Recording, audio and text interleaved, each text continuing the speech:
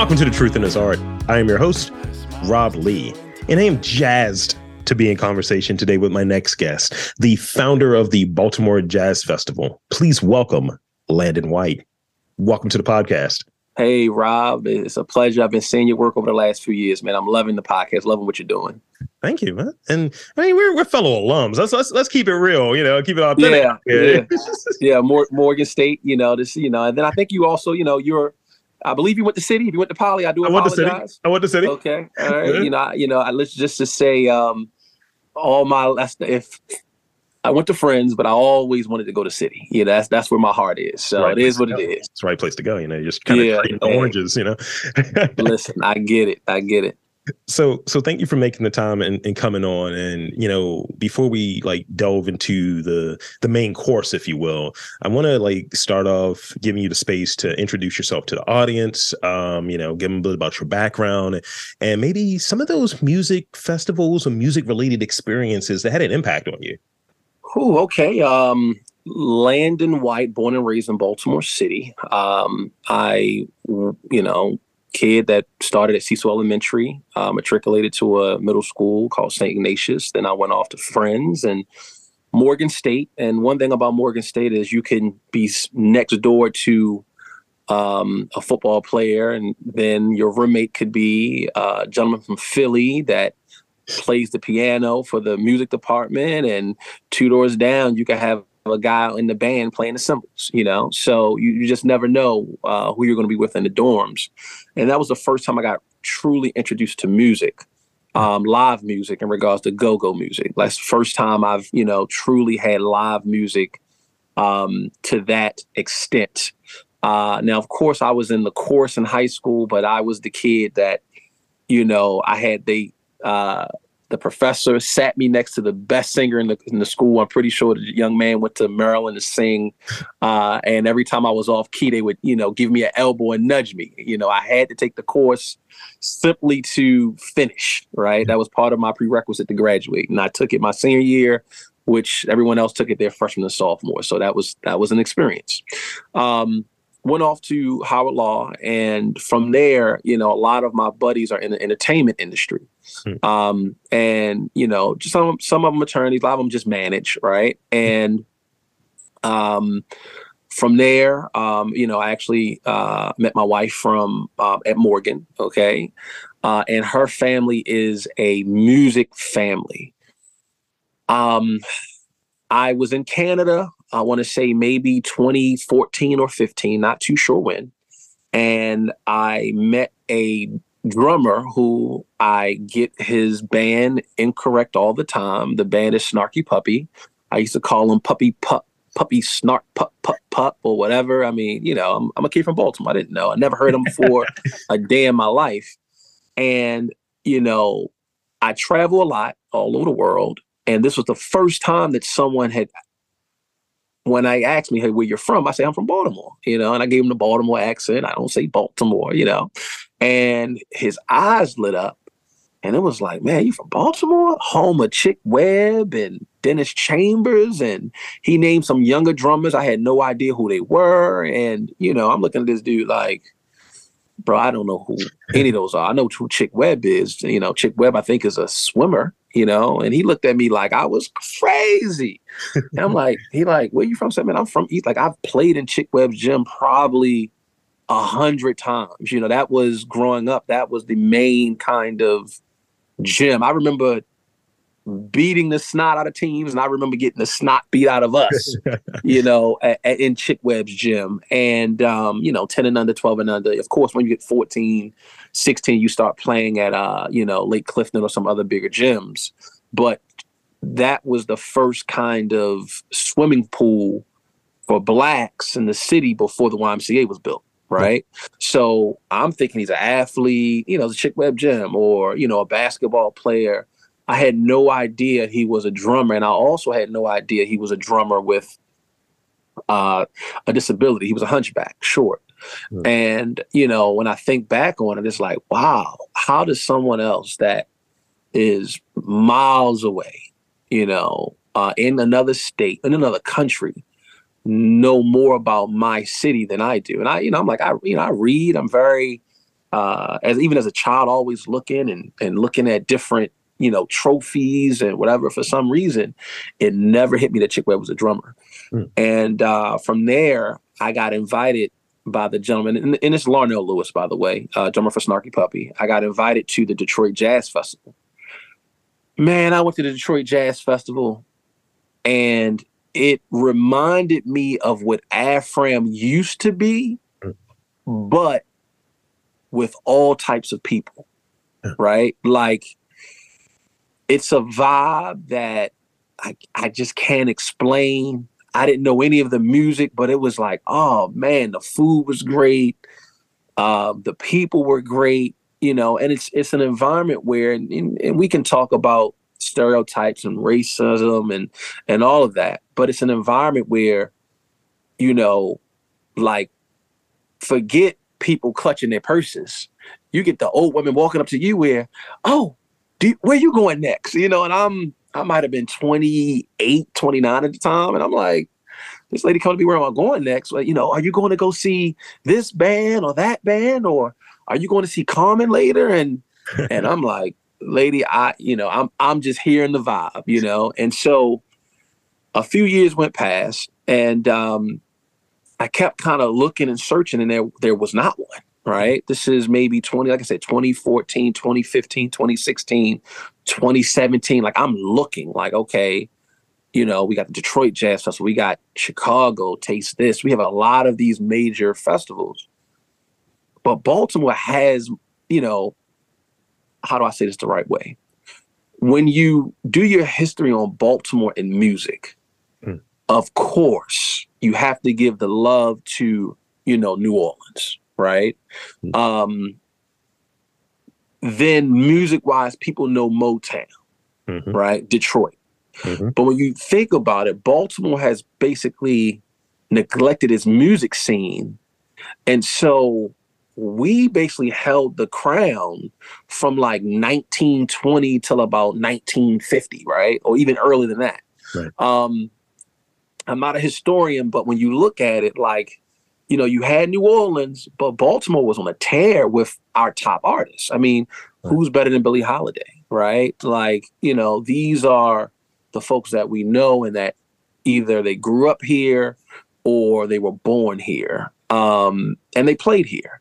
Yeah. And so when I basically look back on how I got to where I am now, it's basically, I got tired of people talking negative about my city. I spent a lot of time in South Africa, and as well as in, different parts of Africa and the Caribbean. And so, when you say you're from Baltimore, you get The Wire, you get Freddie Gray, you get, all the kind of, the corruption or alleged corruption, which that's a whole nother story. But in the end, it's like, I did it to kind of give something back to the city. Like, hey, I want to do this because I want people to come into Baltimore, or I want people to be in Baltimore. Like, hey, we're known for jazz, for great music. And we're getting there. We're getting there. So I have two things I want to say, and we're going to dive a little bit further in there. So, yeah, I think a lot of times we are a place, right? If there's not a lot of PR or a lot of narratives that are like sort of holistic about a place, right, our pop culture is our reference point, right? What are our exports? And I've been playing with this, a lot. Like in Philadelphia falls in it. You hear about the Philadelphia sound, right? Oh, my God. Yeah, amazing. If you look at it, Philadelphia from a pop culture standpoint, right, for the last 50 years has had something relevant in conversation, whether it be the Rocky, now Creed sort of lane. That's 10 movies. You've had Always Sunny in Philadelphia on for like 15 seasons. You got Abbott Elementary popping. So that's kind of there. So when people talk about Philly, which is very similar to Baltimore, just a very hope, people don't talk about some of the different problems that are there because they have these other things.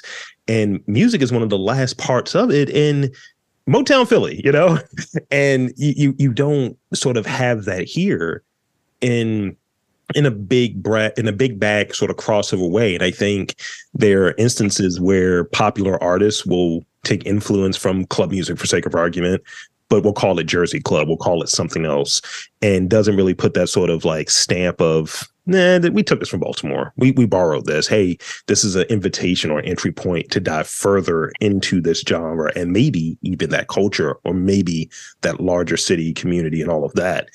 And yeah, sort of this other thing that you touched on, having love for your city.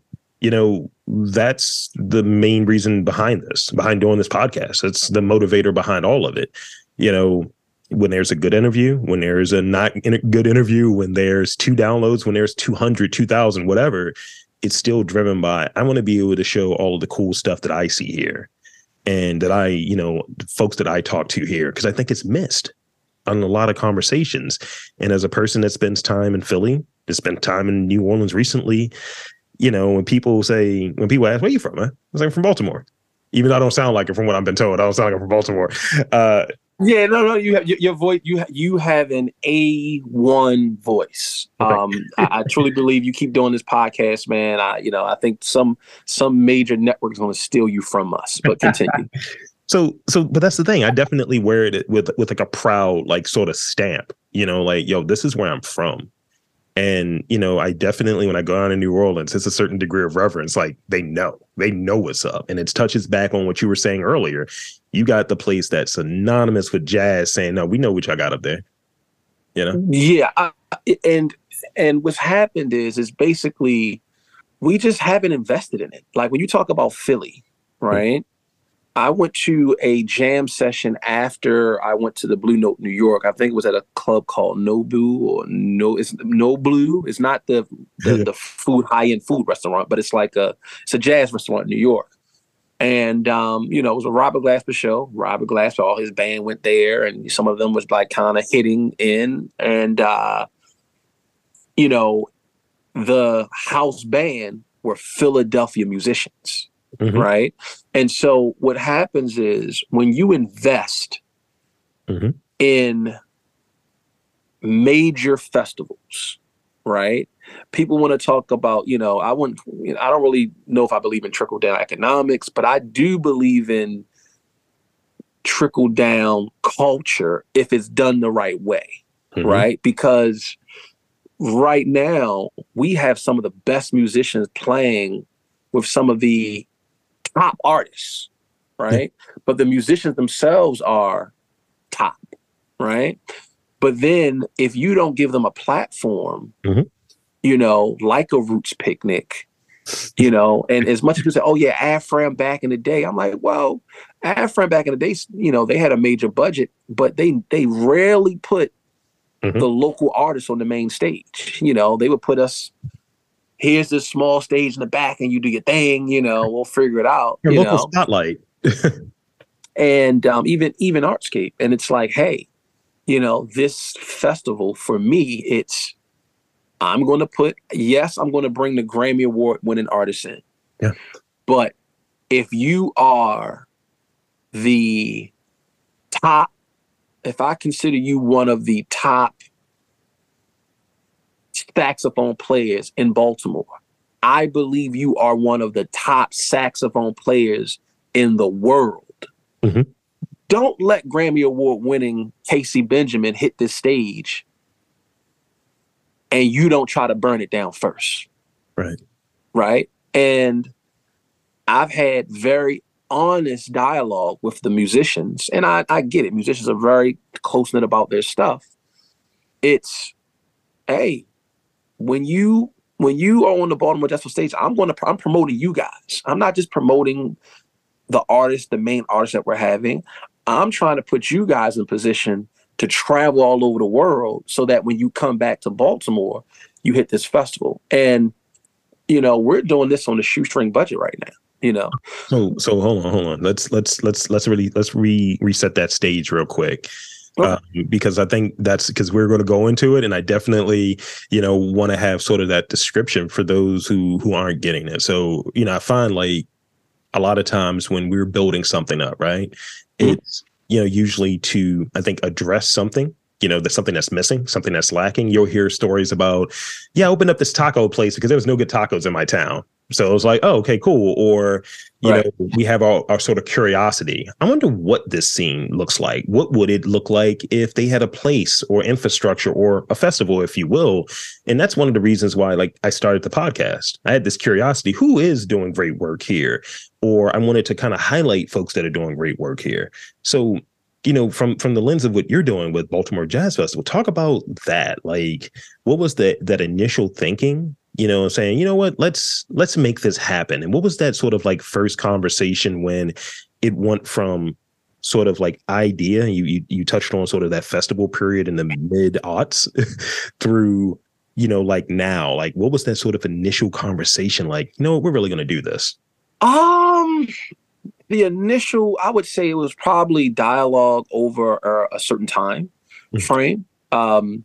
I guess when I got back from Canada, it was like, I got the Landon, if you do this festival, we'll figure out a way to come down to Baltimore. This is Larnell and his wife, and Joy Lapps, who's an amazing artist, by the way. I think she probably had one of the top 3 performances of the festival in 2019.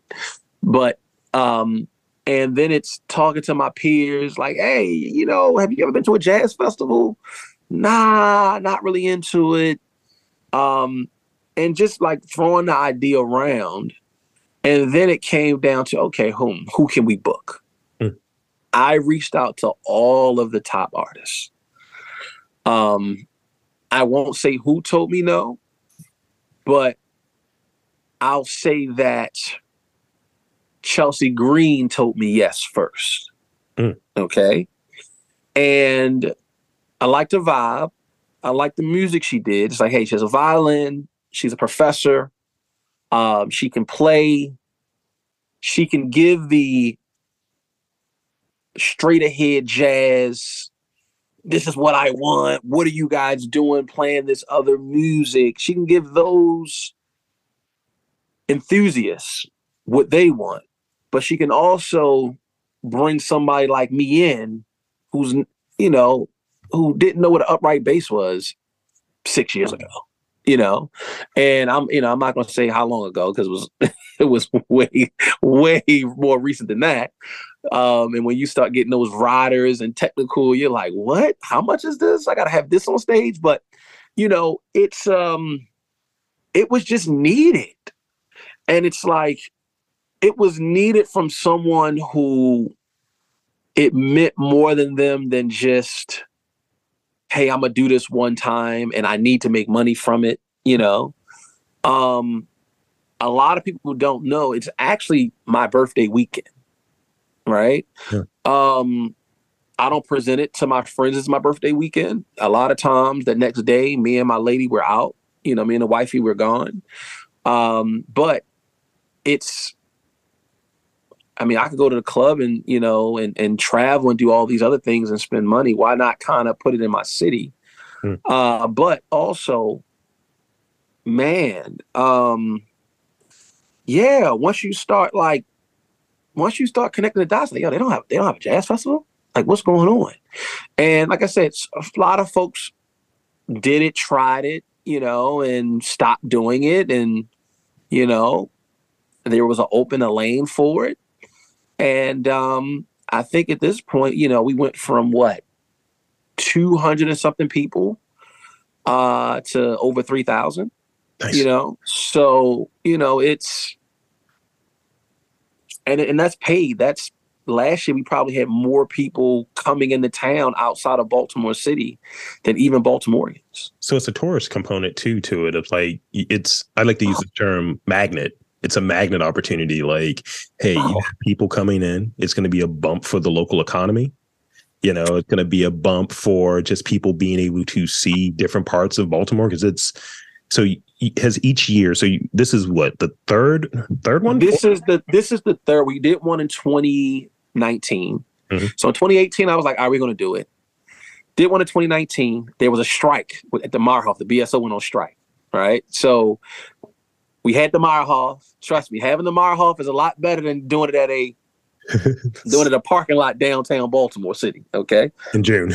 At the Horseshoe Casino, when the Horseshoe Casino didn't have the best publicity at the time. Okay. So where the Top Golf is now is basically where we had our first jazz festival. Okay. Yeah. And to see people, I mean, you could kind of Google, there was this couple, gay couple, that were there celebrating their anniversary. Then there was this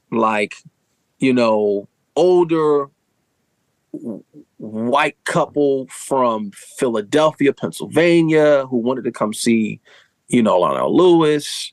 Then we had, and people had blogged about it in 2019 on YouTube. And because they didn't have the right type of hashtags, I just saw it in 2022. Wow. Right. Yeah. And so this year, I mean, we sold out. They only gave us 25 rooms. Then we sold out 50. I think they said we sold out over 90, I want to say 98 rooms last year at the Hilton Hotel. Nice. So, we have a letter from them saying, hey, we had to hire more people. We had to, do this. And, basically, they gave us our economic impact from that event. We did the numbers. We kind of did the numbers similar to how they do Preakness. And without getting one dime and really no help from the city, we've already had over $1 million impact on the city already. Nice. Right? For this past year. Yeah. So, yeah, man, that's what it's about. And I mean, outside of Preakness, I don't see any other event where people are actually flying into town. Of course, you got Preakness, you got the Orioles game, you have big sporting events. But when you talk about music, I don't see anybody else, selling out 90-something rooms of a hotel room. I just don't see it. When you're talking music and culture, it's sort of that shift. People are looking for what's still around, coming out of sort of the pandemic at its peak or what have you, what's still around, what is going to be around, and looking for something to do during those summer months, during when people are inclined to be outside. And music, a music festival, a jazz festival, that is something that definitely seems like it's outside. Live music, people getting together, people shaking it up and enjoying themselves. And that's what you're building. That's what you're continuing to build. And, hearing about the impact, because, I roll my eyes when anyone talks about impact as far as a reason not to do it. Right. But when you have the impact that backs it up and it's well, here's the thing that you wanted. Here's this goalpost, or here's this sort of reasoning. Now what? And, it almost feels like from a tourism standpoint, right? If people are flying in, there are a few different entities that should be definitely wanting to come to the table and have a conversation with you of how can we support this? How can we make this part of, maybe our next year's plans and all of that stuff? And which brings me to this question. So what does the typical day look like for you? Now, here's the context. What's the typical day look like for you 12 months before the festival? And how's it compare to 3 months before the festival? Right now, what I did was 12 months out from the festival. Last year, the Sunday actually fell on my birthday. So, I was probably asleep the next day. However, that next week, we turned in our permits immediately on June 24th. Right? Last year, we turned in our permits and we were going to do it at Canton area. But then is that Canton? No, what's that? What's the off the water when you're on Boston Street? That's not Canton. No, that's Canton. That's Canton. Canton. Okay. So whatever that Canton water, we were going to do it there. Yeah. And then, we kind of got a little bit of back, oh, we don't know. We got to do meetings. I'm all right, well, we're just going to move it. The Charles Village, as well as the Wyman Park Dell, they were all on board. Luckily, they did know some of the artists we were going to have. And so the problem is, even though we turned it in early, man, we didn't actually have the permits until the week of the festival. So, we were really taking a gamble in regards to that. So right away, I went ahead and got the permits this year. And then also I know people saw what we were doing, and I knew they were going to try to like kind of copy. I'm kind of seeing that with some other major festivals that are kind of in the same area. Shout out to City Polyfest. That was absolutely amazing this past year. Because they kind of set the benchmark for a lot of other festivals that are happening down in that area. But yeah, I love the park. The acoustics are great. And we're trying to pump out old video from previous. Everybody last year was CeCe Peniston. She's not a jazz artist. What's this? But then when you hear some standards from CeCe Peniston, when you hear, her voice, her voice is undeniable, right? And so, you have a lot of jazz artists that are like, okay, yeah, you're a great jazz artist, but can you hang with Whitney Houston, right? Like, can you hang with, some of the greats? And some of them can, but there are levels to it. So if I can get some of the best singers from our time to give us some jazz, why not, right? What else? Growing the social media. Last year we had about 2,500 day of the festival on Facebook. Now we're at about 4,300 on Facebook. That's about 7 months since then. Day of the festival on Instagram, we were at about 700. Now we're at about like 2,100 on Instagram. So, you're just trying to pump stuff out, give people that FOMO, that little bit of fear of missing out. Like, oh man, we missed out. Like, yeah, we had, some Grammy Award winning artists on our stage last year. And I want to say maybe about 7-8 months out, we're trying to see who we're going to keep on the team. If we're going to change the team around, what we like, what we didn't like, and trying to reach out to sponsors, right? And so what we've realized and noticed that we're still in that kind of, there's nobody else doing this. Mm-hmm. And, we're doing a lot of meeting, greeting, hey, come out, check it out, see what this is, take a look at the video. And quite frankly, what we're doing is we're trying to make sure, I'm sorry about that. We put this on. I don't know why it did that. I'll make sure I'm on Do Not Disturb. I do apologize about that, good brother. No, I don't know. I don't know how to do it. Anyway. But let me interject real quick with this. And going back to is one of the things where, folks, when you're doing something that's new, and I've been riding this thing, whenever I get a no or not right now or whatever that isn't the outcome that I'm looking for, right? I'll just say, oh, they just don't have the vision, and I find that, I've talked to a few folks. Hey, so, you're doing these interviews in Philadelphia. I thought this was a Baltimore only thing. It's like, no, it wasn't. And I just explain what my vision is and keep it rolling. But I'll mention this to you, So New Orleans Jazz Fest, using that as an example. So that's coming up. And, it's big. Yeah. But the first like 3 names are on there. None of them are jazz people. You got Ed Sheeran, you got Lizzo. And that's my point. Like, it's jazz and heritage. It's like, if you're saying like, this is what we have here, and we also have a mix of these other musicians, these other experiences that you're curating as the person that's booking and sorting a lot of this stuff out, that's the conversation. It's like, just come out and see it. Come out and enjoy.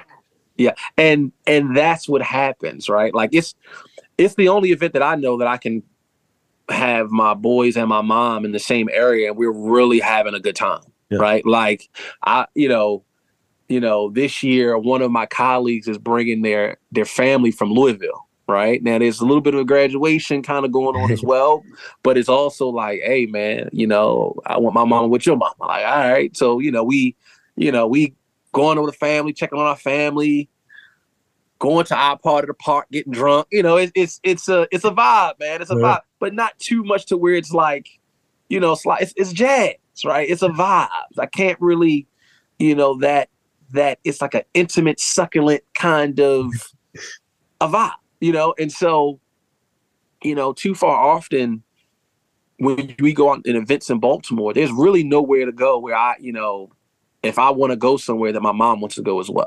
Right. And so, last year we had a a colleague of mine set it up for for his mom to have her 70th birthday party. And she brought her mom, who was 99 years old, and, there are no children allowed unless you know the team, right? And if you know the team, that child has to be, in music lessons, or got to be like close to me. Because, Miss Suzanne doesn't want to have children running around while she's trying to enjoy Roy Ayers, right? And so, I got to know them out, man. They're like, what's going on? So last year we had maybe about 4 or 5 children. And I'm like, look, they're going to work. They're going to be volunteers if they come, right? Man, now this is one of my guys from Morgan, but he came down from Philly, him and his wife. And they sent me a picture about 3 months ago with their child with a saxophone in his hand. Like, hey, I'm practicing the one debut on the Jazz Festival stage. I'm like, did y'all do this purposely? Like, nah, man, he was at school. He chose the jazz electorate, and, he came home with a daggone saxophone, and it's like, you know what? That's what it's about, and shout out to, Casey Benjamin, Brent Burkhead, Clarence Ward. I mean, these kids, they work so hard on their craft. Mm-hmm. And don't get me wrong, I give all of them a hard time sometimes. Like, hey, come on, man. Like, why are you not playing for me? Like, come on, hold us down until we get a big budget. I need some help here, right? And then I'll also let them know, like, hey, listen, you can ask Clarence. I love Clarence Ward. We had like a 2-week where we didn't text each other back and forth because I'm like, listen, man, the performance was all right. It was all right. Like, listen, man, 2019, I have footage where he went first or second, and the stage was burnt down. I could be wrong, and I'm not for sure. I'm almost certain that footage of him just crushing it, as well as his hard work, mm-hmm. You're not going to find better solos than he put up out there, right? And so it's like, as artists, you need sometimes some people that aren't really in the jazz world. That's like, oh man, you're amazing. It's kind of like a hippie world, right? Where everybody's like, oh, your music's amazing. And I'm like, bruh, like, I don't know. I was a little bored, man. I don't know. Like, that's not what I know you can bring to the table, And sometimes it's I'm not anyone's manager, but it's also to light a fire. Like, dude, we have festivals all over the world now asking me about artists, mm-hmm. and potentially doing some trading. Hey, yeah. I'll bring your artist over here. You put my Baltimore artists on your stage, as well as other festivals. I mean, we posted Mo Horns, and then the week later, they had the Harrisburg Jazz Festival job, So, and that's what it's about, man. That's what it's about. So I got, let's see, and I think I got the artist stuff covered there, so that's good. I have one last real question for you, and then I have those fire questions. So here's the last one, and I think this is more of the pinning it all together sort of question.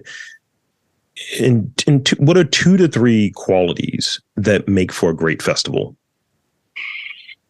I'm trying not to give my sauce away, but so much. I'll give you like,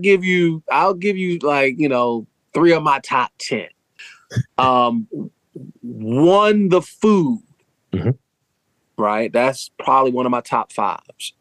If someone comes to your festival from last year, Arizona, Virginia, Pittsburgh, I mean, we had them from all around the region. They have to leave your festival knowing, man, I can't get that from anywhere else. Yeah. Yeah. Right? If they don't get back on that plane wishing they would have took an extra crab cake and complain, why is this crab cake $35, $40? Mm-hmm. Right? At first, they taste it and they're like, man, they wish they'd have brought back some more money. If the barbecue If they can't smell the barbecue in the VIP area, because we make sure we keep it a little further away from the VIP and are willing to walk from VIP to the place. If the cheesecake doesn't hit to the point where the guy next to you is like, look, man, you need to you need to cheat on your diet because this fried cheesecake is amazing, then your festival is not up to par.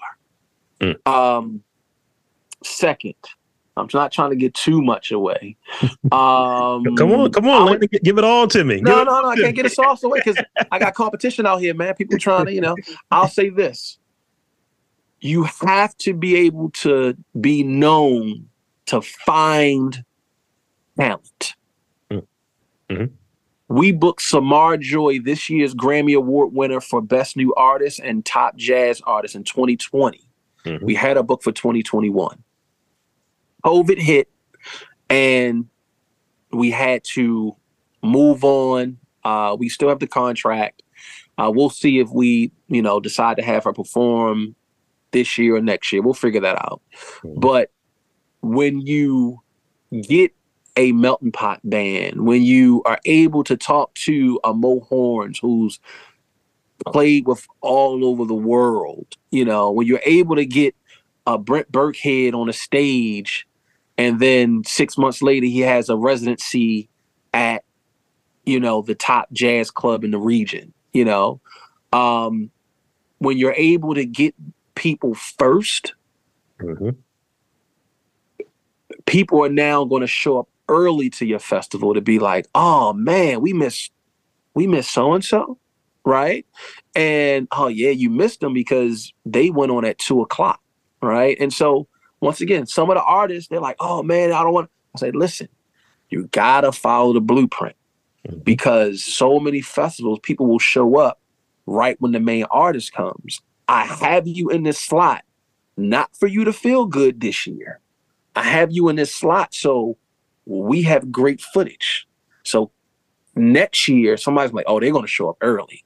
And another thing is, and also that keeps your price down, right? Like if you can find good artists before they blow, I mean, I'm not going to say what we booked Samara Joy for, but I'm pretty sure she's probably going for about 15, 20 grand now, right?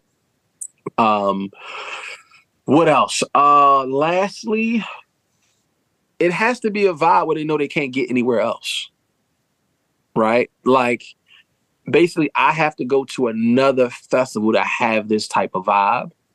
And one good thing about us is that it's still such an intimate place. You're not going to be bumping into people if you don't want to. The park can hold 10, 12,000 if we wanted to like pack everybody in standing in, right? Maybe 7,000. That's a bit much. But how we had it spaced out, a 99-year-old woman can roll in, right? People, the vibe, it's safe. Yeah.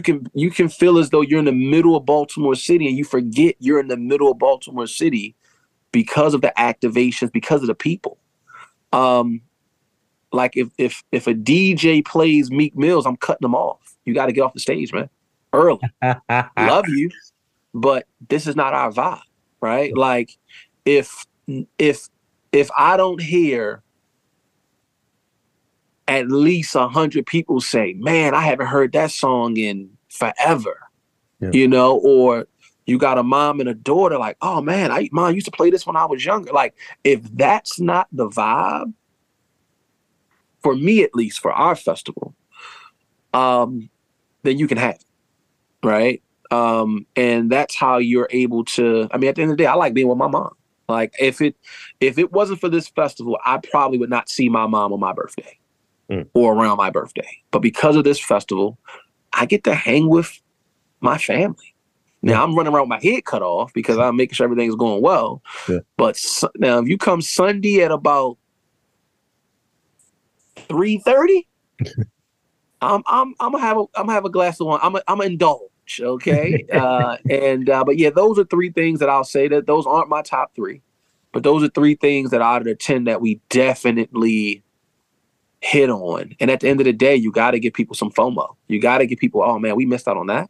Yeah. And it can't be something where, hey, you know what? I missed out, but I could just go to brunch the next day and listen to the same music, or the next week. It's like, definitely there's a lot to be said about the FOMO component, the creating an experience and a whole vibe that it's underappreciated. And I think when a culture, when a place, when a sort of situation has that, you can't replicate it. You can, it's like, this is what comes from us. We've curated this, we've organized this in a way, and we're generating this, from your team and all. So that's pretty much the 2 cents on that. So I'd like to, continue success in that regard. And, we'll see what happens this year. We're looking forward to it. So as we move into sort of the rapid fire portion of this podcast, so don't overthink these. Go for it, man. Go for it. So I got 5 of them. What was the first show that you either watched or you attended? Like, what's the first show that comes to mind for you? Show is in what? Like a TV show or? Festival, music oriented.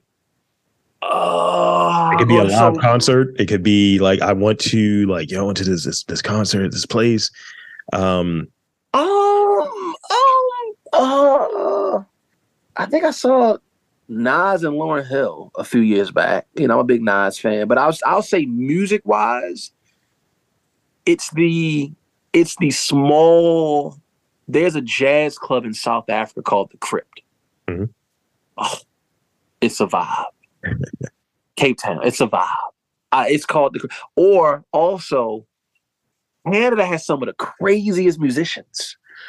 So I went to a jam session that Larnell did, and I mean, Justin Bieber's folks, The Weeknd's folks, like people would say, oh yeah, I play for this person. Oh, I play for this person. Like, oh, okay. And when you go to a crazy jam session, man, it's nothing like it. So festival wise, like I said, I already talked about the Detroit Jazz Festival and all that. Yeah. But it's the smaller events around it that are like, a vibe like no other. What is your favorite color? Green. Okay. So it's a very light skinned thing to say. You're on the light spectrum. I like the midtones. I like the midtones. Let's see. Now this is gonna be a tough one. What is your go-to karaoke song? Like, they put a mic in front of you, you got to sing. What's the song? I can't tell you that. Nah, it's rapid fire. So it's some video. All right, so Human Nature, Michael Jackson is my go-to. All right. And nobody in this world that's alive say the why like your boy, okay? Nobody in the world. Michael Jackson's no longer here, so I got to take up the mantle. That's I'm not giving you 2, 3, 4, but that's my number. That's my go-to. I hear you. Let's see. So you mentioned food at a festival having to slap. So let's say, busy hours, organizing a festival, doing all the things that you have to do, all the responsibilities that you have to do. Inevitably, we get tired, we get run down. What is that sort of go-to, it's going to hit, it's not a lot of effort meal that you make at home? Like, lazy evening, you got to make something that's good. You got to make something that's quick. What is it? I'm making it? Yeah. Oh, man, I've been spoiled the last 7 years, man. I mean, I'm peanut butter and jelly, man. That's what I'm a guy that hits for me. I'm a toast it a little bit. Peanut butter and jelly. Give me some. Hopefully, some fresh juice, and I'm good to go, man. What kind of peanut butter? Is it crunchy, creamy? What are we on? I've been. The wife has kind of been organic freak, but it's definitely creamy. But probably like Whole Foods brand, man. If I can skimp and bring the non-organic one in the house, I'm gonna do that. But that's basically it. I'm a texture guy. I like to, just definitely I'm a crunchy individual, so I like to stick at my peanut butter choice as well. I'm crunchy personality wise, but also in terms of my peanut butter. Okay, all right. Say no more. This is the last one I got for you. And this one has been controversial. I took it out for a while, and I'm bringing it back. Oh, you're bringing it back with me, Mr. Controversial. Okay, here we go. What was your last Google search? Shit. Hold on. Excuse my language. When that is the response.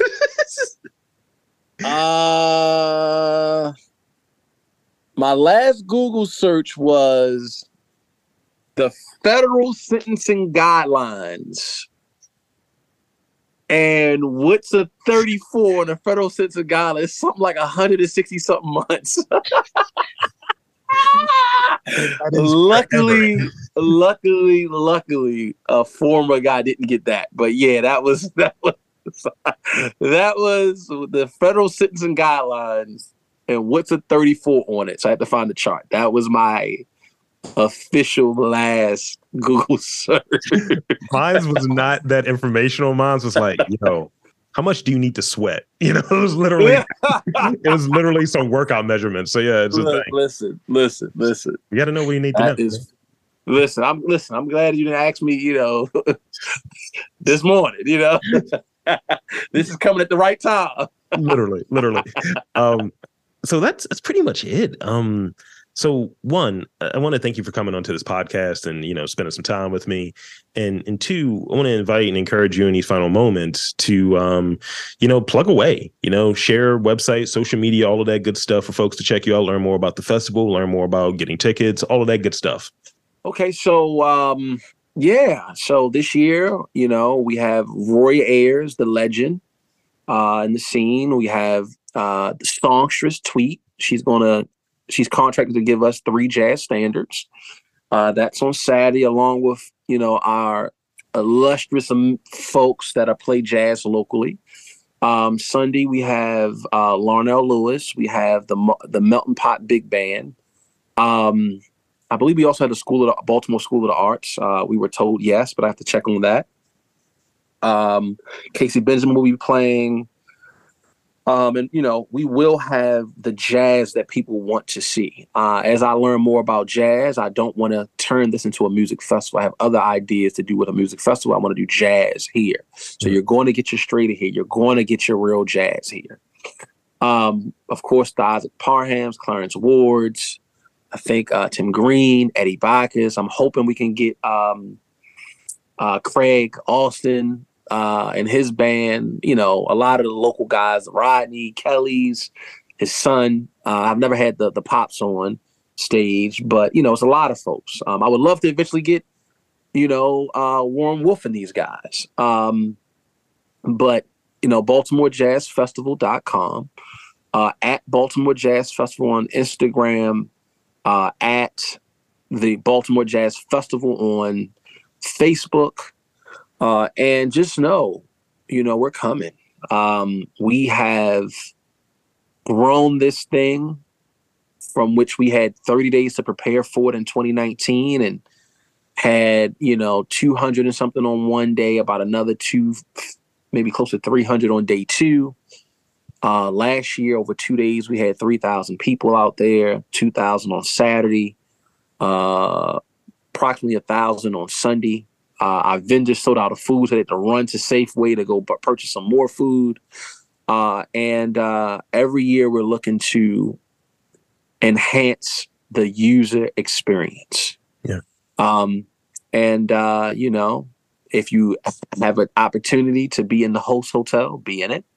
We're going to do some jamming inside the host hotel. That's going to be the Hilton, the Inn at the Colonnade, Hilton Doubletree, right by Hopkins University. Very safe area. We're here.